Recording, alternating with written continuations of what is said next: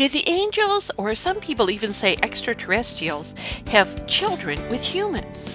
Now, how do you explain that the Bible says creation took place in 6 days, but there's fossils of humans 30 to 40,000 years old?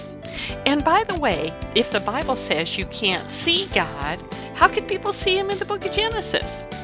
Hi, I'm Yvonne Pren, and welcome to Bible 805. Today we're going to answer these questions and more in our podcast on the first question and answer period in our series, and this one is questions about Genesis.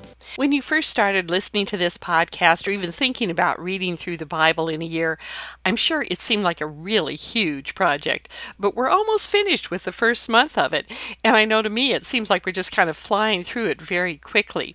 We finished Job, and we have one more lesson where we're going to finish Genesis, but before we leave, I wanted to give the people in my live Sunday school class a chance to ask some questions. Now, they asked quite a few questions, and I only have time to answer a few.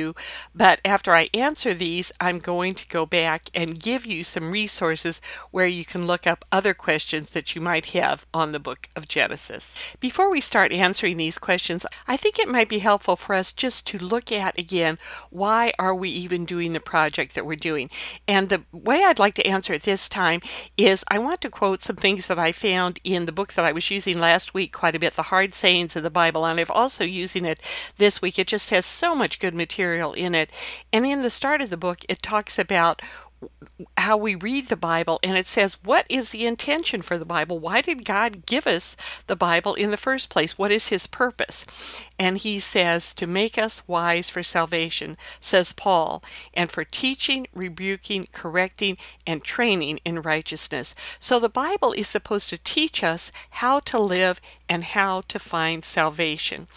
The writer goes on and says, this redemptive purpose of inspired scripture is also the point of John 20:31, where it says, these things are written that you might believe that Jesus is the Christ, the Son of God, and that by believing you might have life in His name. That's why the material was written that's recorded in our Bible. And this is going to be important, particularly near the end of the podcast, where I'm going to circle back around to this whole topic.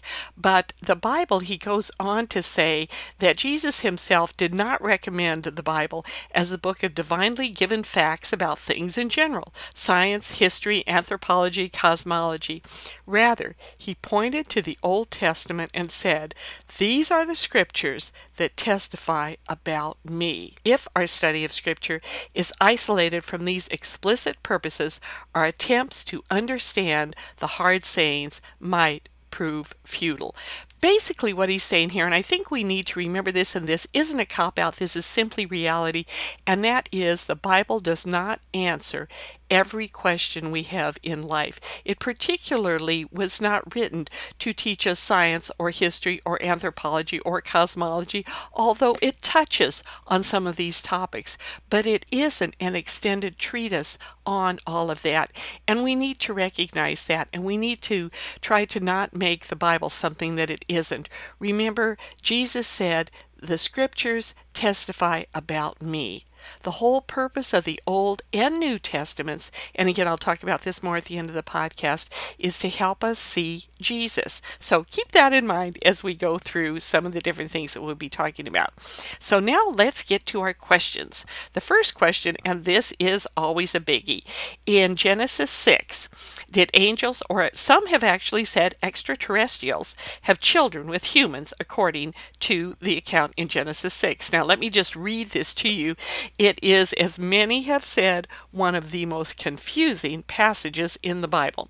It says, and I quote, when human beings began to increase in number on the earth, and daughters were born to them, the sons of God saw that the daughters of humans were beautiful, and they married any of them they chose.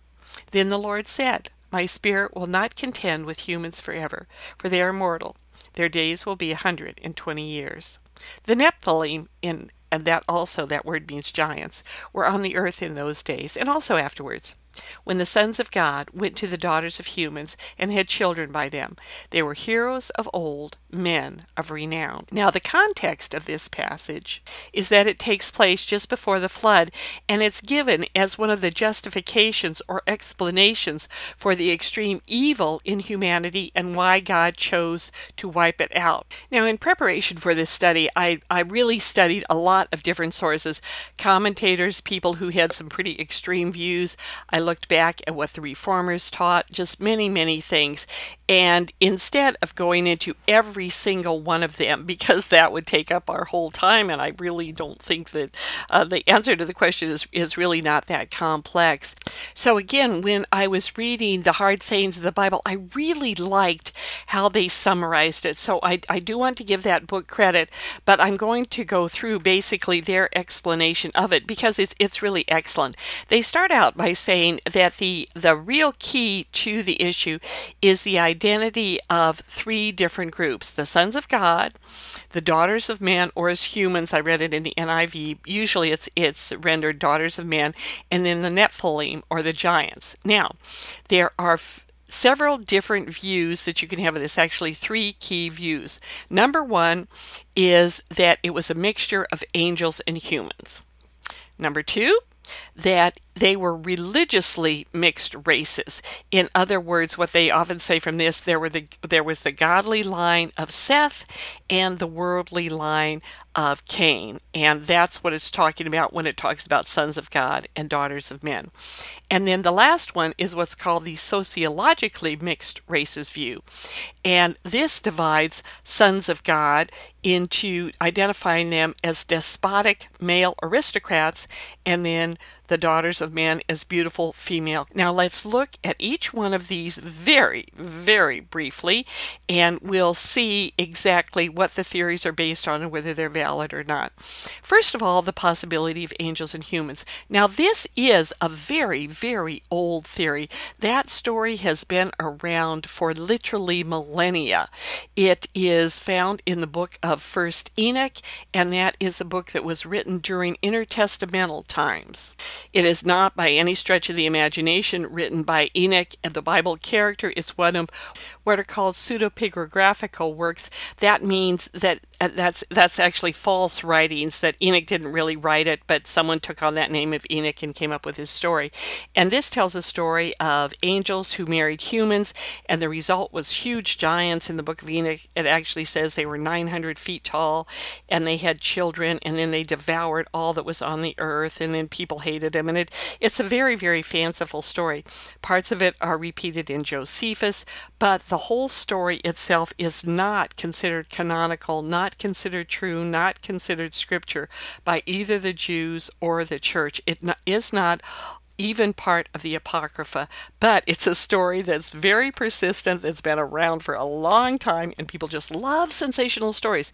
In fact, if you saw the movie about Noah, the Watchers in that, those giant rock kind of creatures, those were actually something that came out of the book of Enoch. And it is sadly, it's repeated today by some really less than reputable biblical scholars. I don't want to get into that, but let's just say that the majority of really sound biblical scholarship and of the reformers did not believe that that was true. Now, some additional reasons why this cannot be. Nowhere else in the Bible is there the idea that angels can marry or have a sexual relationship with humans. You know, again, in opposition to a lot of popular culture and The Exorcist and all kinds of different things like that, it simply does not happen.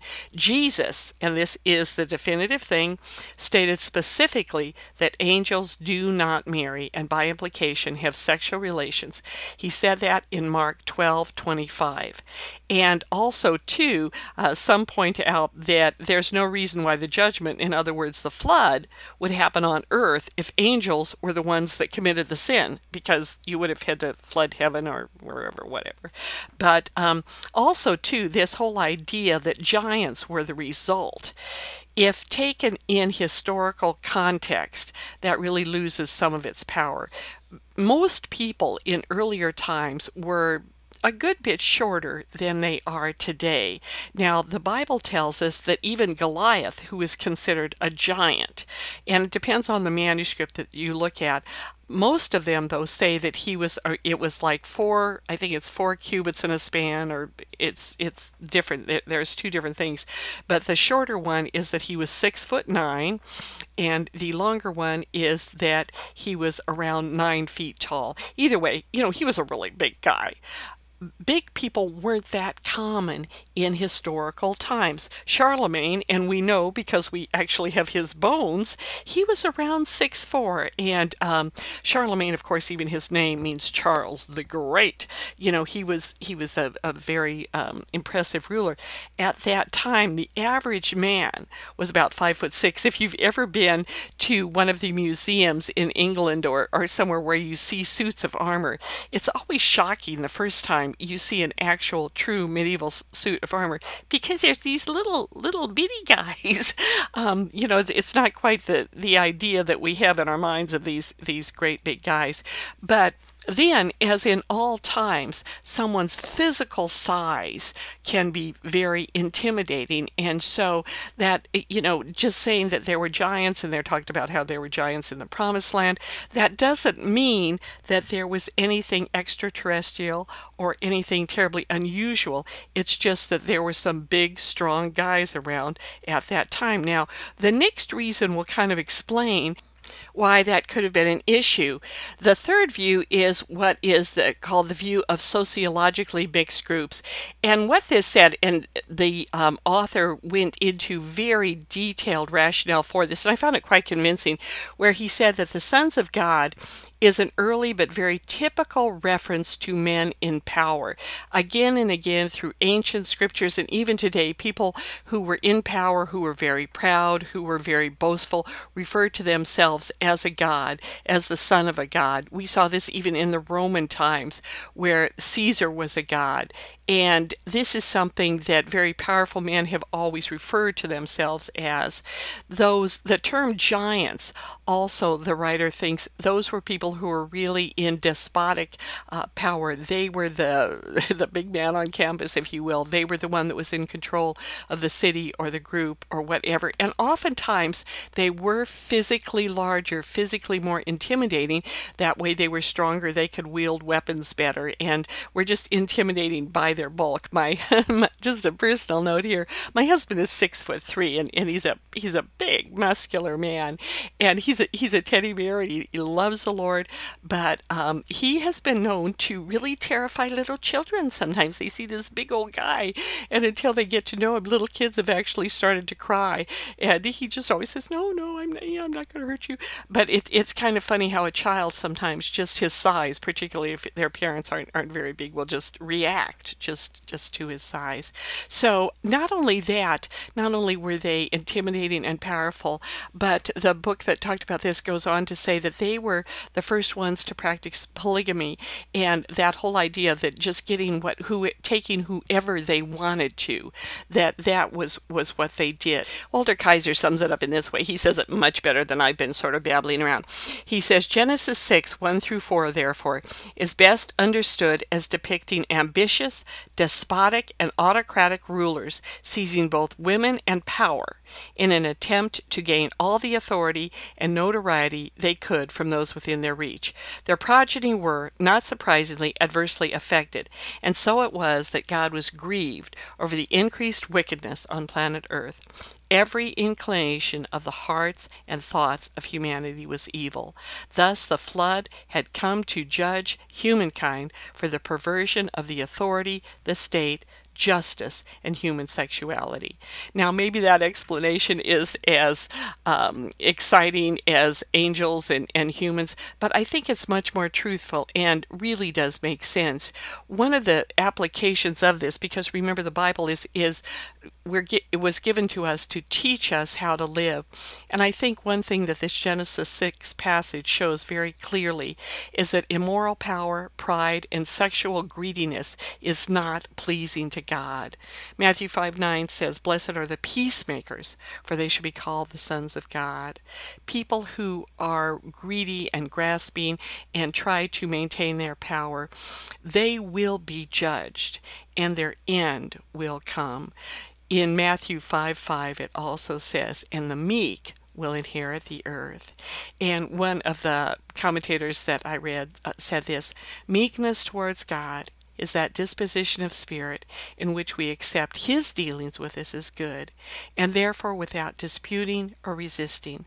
In the Old Testament, the meek are those who wholly rely on God rather than their own strength to defend against injustice. And so meekness and gentleness, that is what God desires. Our next question is, if the Bible says that you can't see God, why does it say in Genesis that people saw God? What's the contradiction there? Now, keep in mind when we look at this that our God is a Trinity. One God, three persons: God the Father, God the Son, and God the Holy Spirit. Now, God the Father is the one consistently in Scripture that it says is not seen. But at times, one other person of the Trinity chooses to take human form. Now, overall, when this is done, it's called a theophany. Now, in most cases, though, when this happens, many Bible scholars make it even more specific, where they say that when God appeared in human form, that this was the pre-incarnate Christ, and so they call that a Christophany. This is, again, many Bible commentators agree that when someone receives a visit from the angel of the Lord, like Abraham did, and it happened several times in Genesis and then in Judgment and in Kings, that was in fact the pre-incarnate Christ. Now others say no, it wasn't a Christophany, it was actually what we call an angelophany, where it was an appearance of angels. But whichever one it is, these theophanies, and I do think that because of the authority typically of the person in these instances, I do believe it was probably the pre-incarnate Christ. Usually what I have noticed is that when a specific angel does appear, that angel usually identifies himself. I am Michael, Prince of your people. I am Gabriel. I am whoever it is. They usually say their name. But when it's the angel of the Lord, he doesn't. And it's sort of like it's understood who he is. And the one commentator, I thought, put this really well. While there are no indisputable Christophanies in the Old Testament, every theophany where God takes on human form foreshadows the incarnation, where God took the form of man to live among us as Emmanuel, or God with us. The next question: how do you explain the fossils of humans that are 30,000 to 40,000 years old? Well, that's a really good question. And let me tell you, if I could answer that, I would be smarter than probably 90% of the people that do podcasts and blogs and commentators and theologians all put together. Now, this isn't a cop-out, but I have studied it somewhat, not a whole lot, because I must confess this is not an area of interest for me in theology at all. I really haven't gotten all that much into it, but I did study it based on the question that was asked. And one of the things that I found as I looked at many different sources is that there is great debate on even the age of just the fossils that they talk about. When someone pulls something out and says, oh, there's a certain fossil that's this old, another scientist might say, oh, no, it's much older than that. And these are all secular ones, by the way. And another one might say, no, it isn't even human. You can obviously tell that this is just an ape, or an ape-like creature, or a human-like creature. And sometimes when they only find maybe a jaw or part of even part of a skull, they can't really tell. So I couldn't find really any secular sources that were in exact agreement on a lot of these different things. And then on the other side, with the Christian scientists, good grief, they don't agree on anything either. I don't mean that flippantly at all. I mean, I know a lot of this is of great concern to a lot of people, but there are scientists of very good will who believe in what's called a young Earth, that the Earth was created in 7 days and exactly the way it's spelled out in Genesis. There's others who say, well, yes, it's exactly as it happened in Genesis, but it took millions of years, and a day doesn't mean a lunar day. It can mean various different things. The bottom line, I think, if we're honest, is that we really don't know. This is not something that we can come to an exact answer on, but we do know something. And to me, what is not important is the how or the when. I don't know exactly how this all came about, or the when, the different, exactly how long it took, or, where some of these fossils fit in. But what is important to me, and I think what's the most important thing for all of us, is the who. And that is that in the beginning, God created man in his own image. Now, I do think it is incredibly important that exactly whether there was beings that were similar to humans or not, or before or after, I mean, there's all kinds of explanations, but I think it's very important to believe and to understand that Adam and Eve were real people who at a specific point in time rebelled against God. If you don't accept that, then you have to do away with a tremendous amount of theology in the New Testament. Jesus himself referred to Adam and Eve as people again and again. The Apostle Paul put so much of his theology based on them as real human beings. One of the key passages, and again, we don't have time to go into this in great detail, but I think this is very good, where he says in 1 Corinthians 15:22, "For as in Adam all die, so in Christ all will be made alive." The parallel thinking there, and in many of his teachings in Romans and many other books of the Bible, is Adam specific person, Christ specific person. This happened to us as being in the family of humanity because of Adam. This happens to us being in Christ's family. The Living Bible puts it slightly different, and I think this is kind of neat. It says, just as everyone dies because we all belong to Adam, everyone who belongs to Christ will be given new life.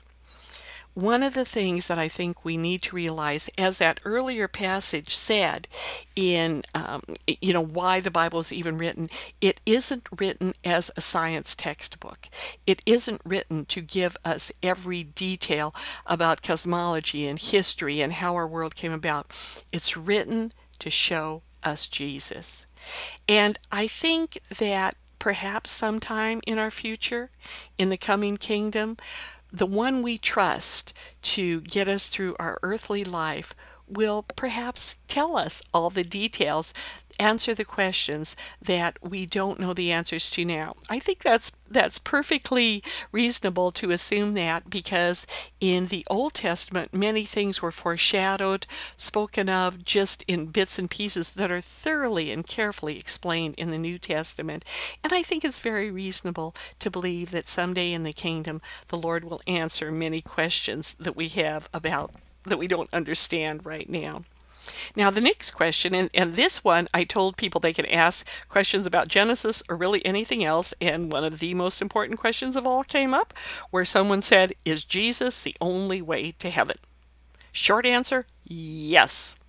But I don't want to be flippant here. Seriously, this got me thinking, and I thought, now, the project that we're doing right now, reading through the whole Bible, is really important in answering that question, because remember, Paul says that reading the scriptures is to make us wise unto salvation, and also that the scriptures were written so that we might believe that Jesus is the Christ, the Son of God, and that believing we might have life through his name. Now I got to thinking, now how's that work? Why is what we're doing now supposed to help us in that way? Now this is really, really exciting when I thought about it, because as you all know, I'm doing this because I'm such a firm believer in that you really need to read through the whole Bible, read it in chronological order, really understand how these things happen, when they happen, how they fit. And this confirmed it so much more, because now think about it. And you won't even understand all this till you get through the whole thing if you've never read it before. But every Old Testament book that you read either prefigures or has specific prophecies about Jesus, about the coming Messiah. And then the New Testament shows how these prophecies were specifically fulfilled. Sometime read the book of Matthew. I did this a number of years ago, and it was just astounding, where every time he says, and this was prophesied, this was predicted in the Old Testament, and he tells you about that passage, just circle all of those different things. I think I came up between 20 to 30 different sayings where Matthew would say, Jesus did this, but this was exactly what the Bible said he would do. Jesus did this. The Bible said, the Old Testament said he would do that. Now think about that just objectively. Thousands of years before Jesus lived. And we can date all of this, again, in my series on truth and history. You can look at the dating, when the books were written, prophesied very specific things like he would be born in Bethlehem. Very specific details. And Jesus fulfilled all of these prophecies. He was not simply some nice man who appeared at a certain time there in Palestine and then died a really tragic death. No, his life, remember, we talked about how God stands outside of history.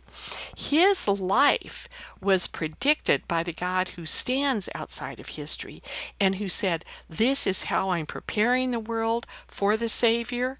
This is what's going to happen. This is what he did, and this is what will happen in the future.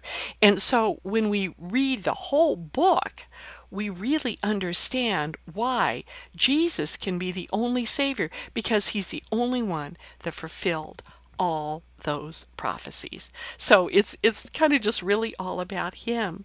Now, the exciting thing, though, is that he promises to share that salvation with anyone who asks him for it, anyone who wants to get to know him.